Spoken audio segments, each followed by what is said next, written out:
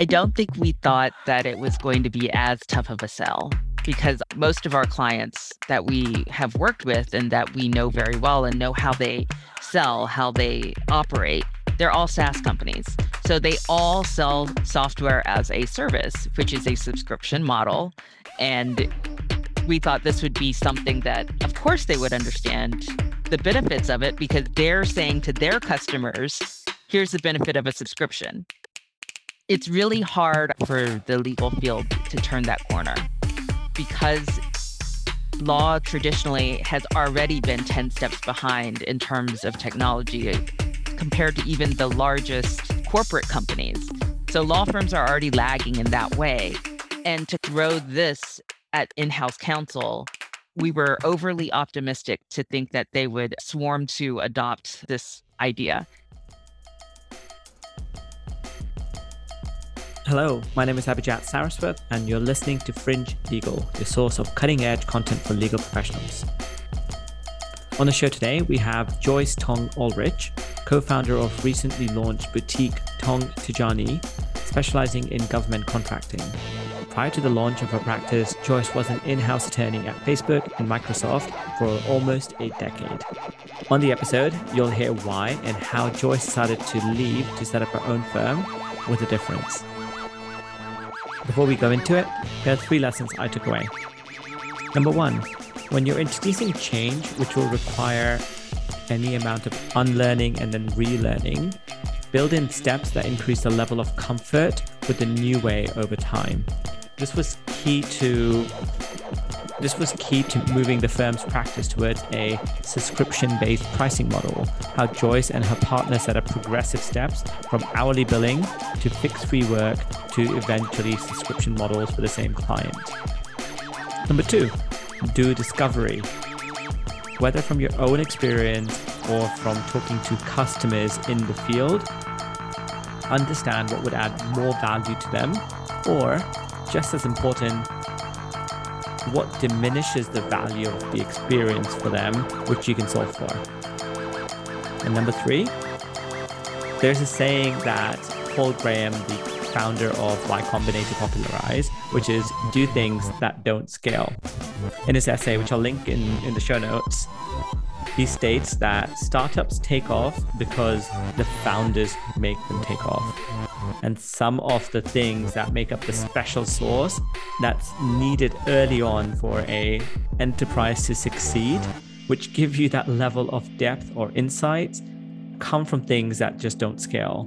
The onboarding experience that Joyce talks about is a prime example of this for me. Understanding really what the client and their business is all about becomes this competitive differentiator that really helps them stand out in the market. By the way, if you're enjoying this podcast, you'll love the Fringe Legal newsletter. It's full of ideas and resources to make you 6 times better at your role. Subscribe for free at fringelegal.com/newsletter. Okay, so without further ado, let's get to the episode. Welcome, Joyce. Thank you so much for joining me today. Thank you. Happy to be here.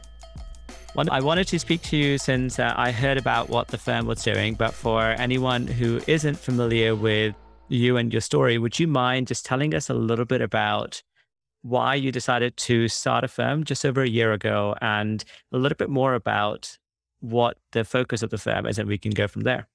Sure. So about a year and a half ago, my current law partner called me up out of the blue and said, I have this crazy idea. I think we should start our own law firm. And at the time, I was traveling for work, training employees, and I get this strange phone call. The interesting thing about Zora and I is that we both worked at Microsoft, and that's where we met, but we never worked side by side. So we always were like ships passing in the night. We would see each other, wave hi, and then keep going. Both of us left Microsoft within a year of each other. She went to VMware and I went to Facebook, and that was the catalyst to force us to stay in touch with each other. And we would periodically meet to talk about what we were facing in-house, how we were dealing with it, and of course, catch up on life. And we were starting to see the same trends in all of our discussions together. And that was the reason why she called, was because she said, I feel like we're both hearing the same thing in terms of the type of legal services we're receiving, whether it's worth the money. And we're always unhappy with what we're getting. I think we can do better. So she planted the seed. We talked about it for 6 to 9 months, and it was very wide ranging. So all options were on the table when we first started, from going to another law firm, going to a boutique law firm that was already specialized in government contract law, or starting our own. And we had goalposts in place saying we can do it for a year, we can do it for 2 years. We had to see interest from our client base. And after talking through all of the different options, we chose not to go to a law firm, and we did choose to start our own law firm. So we did that in October of 2019, and then COVID hit. So it's been a very interesting start to our law firm.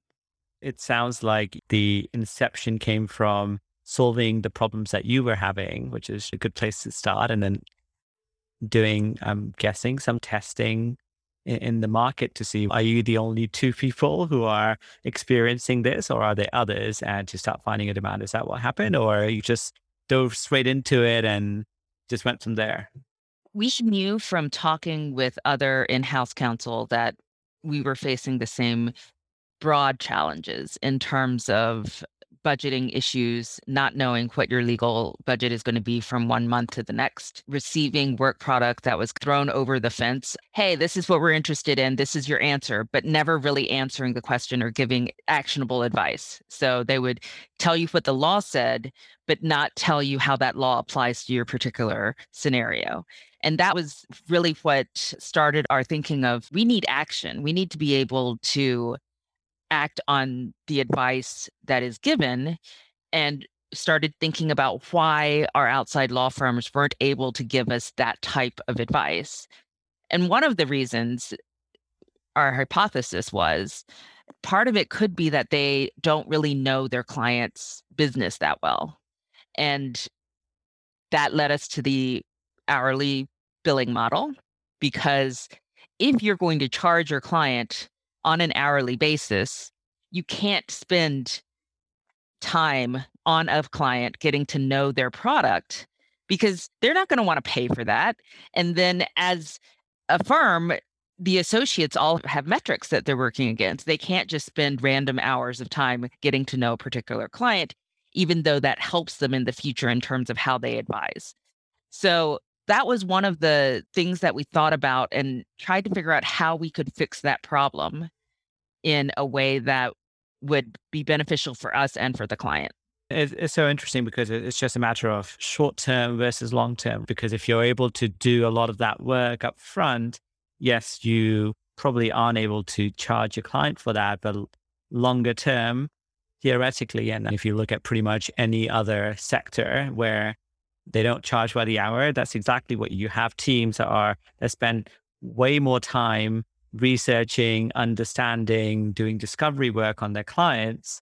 So when you actually go to talk to your clients, you know, actually, hopefully a lot more about their business than they do. You've been able to go, and this is exactly the world of consultants. You are able to uncover things which they're like, wow, we didn't know this. Whereas that's hardly ever the case when it comes to firms providing services to councils.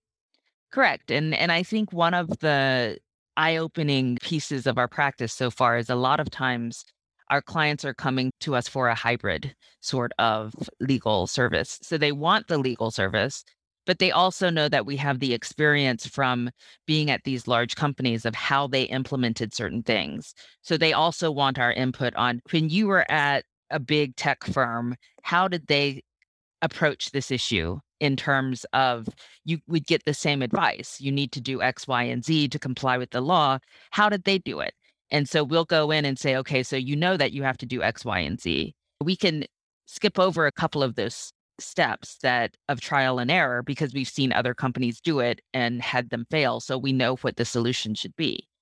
And it tends to be one of those situations where If the client really understands that value proposition, they get a lot more out of working with us than those that don't. If they just are looking for a traditional law firm that's just going to tell them, this is what the law says, and you go figure out how to do it and not help them implement, then we're not the right firm for them. For sure. And talk to me a little bit about, at least from my research, one of the things that stood your firm apart was the fact that you were offering this subscription model in terms of pricing. And from what I read, theoretically, that sounds like a wonderful idea, because one of the problems you're solving is saying you have an issue in the fact that you get variable billing. You have no idea what your costs will be for legal spend month to month or quarter to quarter. Here is a subscription model. So we'll charge you X per month or whatever payment terms you have. And it's great. It didn't sound like it went down as well from the outset. I don't think we thought that it was going to be as tough of a sell because most of our clients that we have worked with and that we know very well and know how they sell, how they operate, they're all SaaS companies. So they all sell software as a service, which is a subscription model. And we thought this would be something that, of course, they would understand the benefits of it because they're saying to their customers, here's the benefit of a subscription. It's really hard for the legal field to turn that corner because law traditionally has already been 10 steps behind in terms of technology compared to even the largest corporate companies. So law firms are already lagging in that way. And to throw this at in-house counsel, we were overly optimistic to think that they would swarm to adopt this idea. So what we've discovered is that you still need to establish that relationship first, and we knew that. So a lot of them are they give us random projects that they would like to have done, and they see if we're a good fit for them, and they see what our value proposition is. So that's one of the clients that we talked about, or that we talk about is they started out giving us fixed fee projects, 3 or 4 of them. Here, let's do this, and then spanned over 4 months. And then at the end of the 4 months, the in-house counsel came to us and said, okay, I have a list of 7 other projects that need to get done. I don't want to have you quote me a price for each one of those projects and have to keep track of all of those funds and how much money you need and all this other stuff. I don't want to deal with that. Just tell me what it would cost for us to have you essentially seconded to them for a month. And so we quoted them a price and they said, okay, we'll do that. And they didn't sign a contract. And the only thing we have is oral agreement, and we check in with her on a quarterly basis saying, hey, do you think you're getting what you wanted out of it? Are we feeling overwhelmed? And how do we balance this? And so far, it's 9 months in, and she's still coming up with new projects for us. So we've completed the first couple of projects for her. Some of the ones that she thought she had for us are no longer the bright, shiny thing that she needs to worry about because when you deal with tech companies, you always say the engineers get interested in the bright, shiny object and their attention goes really quickly to different things. But there are enough fires, quote unquote, to have to put out that she can find other projects for us. So it has been one of those situations where it's worked out really well.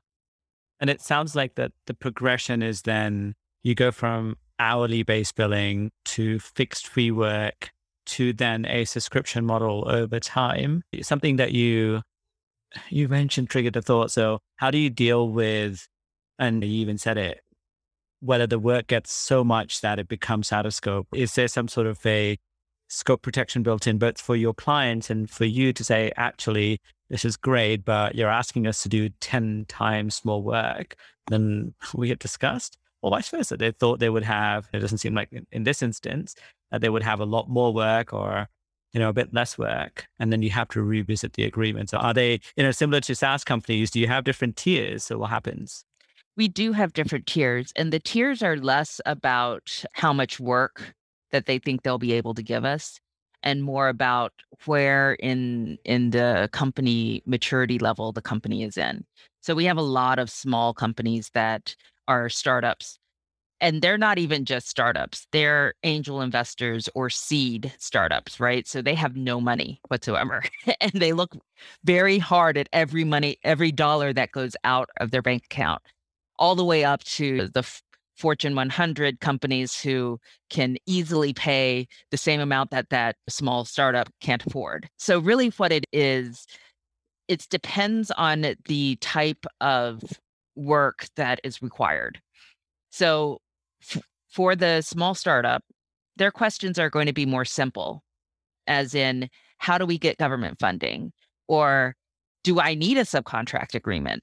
Or what is this teaming agreement that people keep talking to us about? A lot of it is explanation of the market and what they're getting themselves into and what they need to watch out for. They probably don't have a ton of deals that they're closing. They may have one. And so what we say is, if you just want pick up the phone access, and we will give you 2 30-minute sessions with both of us each month, then you pay X amount of dollars for that. And that's usually geared towards the less sophisticated companies who really don't know what they're in for and don't know what they're getting into. For the larger companies, there is a whole range. And depending on how the company or the client wants to scope that particular subscription, the price will vary. So if you want something like a secondment where you want us on call and you want us to be 2 or 3 days dedicated to you, then obviously the cost is going to be more because we're going to be turning away other work. But if you really just want, we have another client that wanted us to handle 10 subcontract agreements and negotiate with 10 different vendors. That's fine. We can do that. We can quote you a set amount for each contract, and you can either do it in a subscription model where when they come in, it's when they come in, you just pay us the same amount and we'll handle them whenever they come in, or you can pay by contract. We can do that as well. But I think a lot of it is based on what the client wants to do and how the client wants to envision it. We're seeing the smaller clients are more interested in the pick up the phone access, and the large clients are more interested in, I need you on my beck and call whenever I need you. And so it's good to have that balance because we have some where they need all of our attention all the time.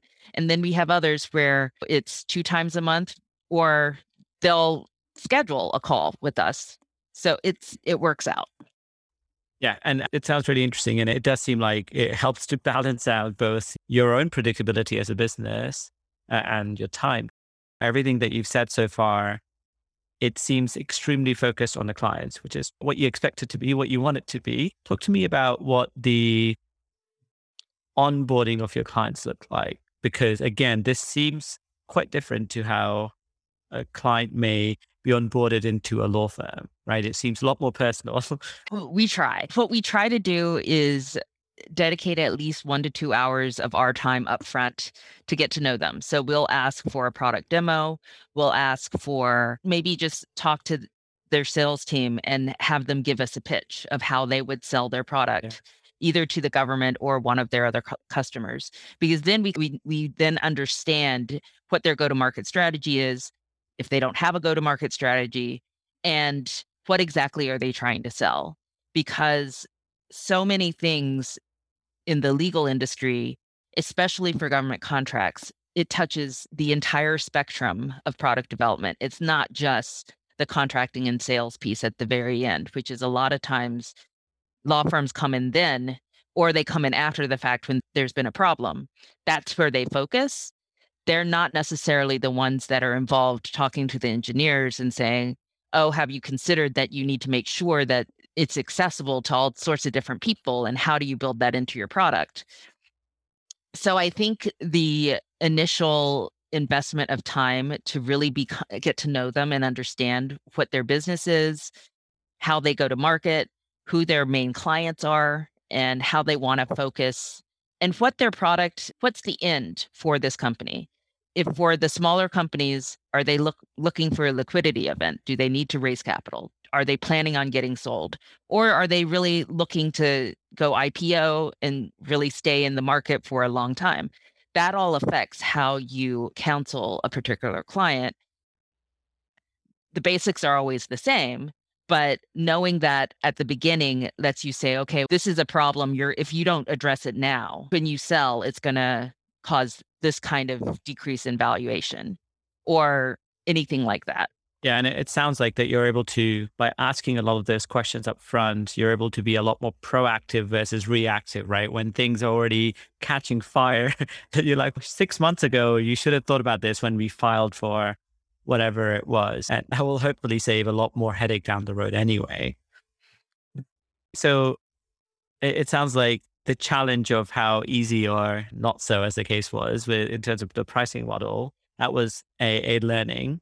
A year on, what have you learned that surprised you, that wasn't one of your founding assumptions for the firm? I think one of the main things that we discovered, and it was just a lucky happenstance, is that starting a business with another person is like getting married. And I don't think we realized it really matters who your partner is in terms of making sure that you're aligned in what your values are, what your goals are for the firm, what you will invest your time into, and also what you aren't going to invest your time into. So I think one of the things that we learned was Zora and I are very well partnered in that we have the same outlook, we have the same quality in terms of the work product that goes to the client.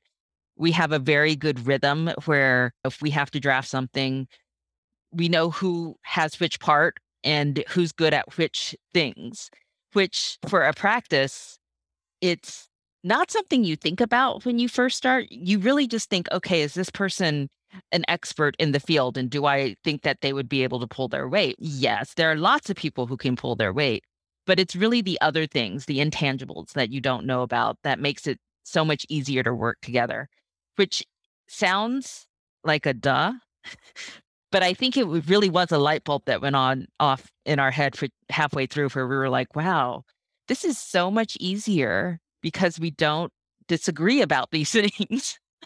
And when you were telling your initial story and you said you guys hadn't really worked together when you were at Microsoft and ships in the night, that was one of my thoughts, that either it was by design over this sort of 6, 9 months, or just complete luck that you were able to find that you were able to work well together. I think the analogy is after it's like getting married, you don't know what it's going to be like unless you start living with someone and you're like, oh, this person lives like this, they work like this, and you're hoping it's the right thing.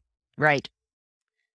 I'm curious about, first, I'm assuming there's probably some type of work where having a subscription based model, it's more likely to happen than not. And I'm thinking specifically of litigations, right? That's going to be pretty difficult to price just because of the amount of variables in play. Do you think that's fair, or do you think there's something that could apply equally well to everything?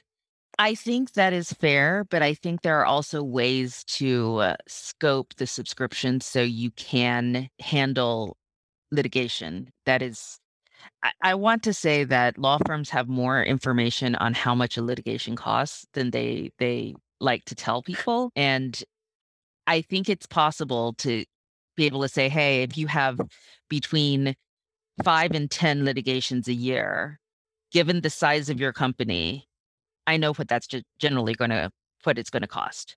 And if it's mostly consumer based versus mostly B2B, again, differences that you can suss out. So I think that's actually not a barrier to the subscription model. I think what's harder is selling a product that they don't necessarily see in a deliverable. So with litigation, you file papers, you talk to the opposing counsel, you do all of those different things. Same with corporate transactions. You have a number of transactions, you have a date that they need to be closed, stuff like that.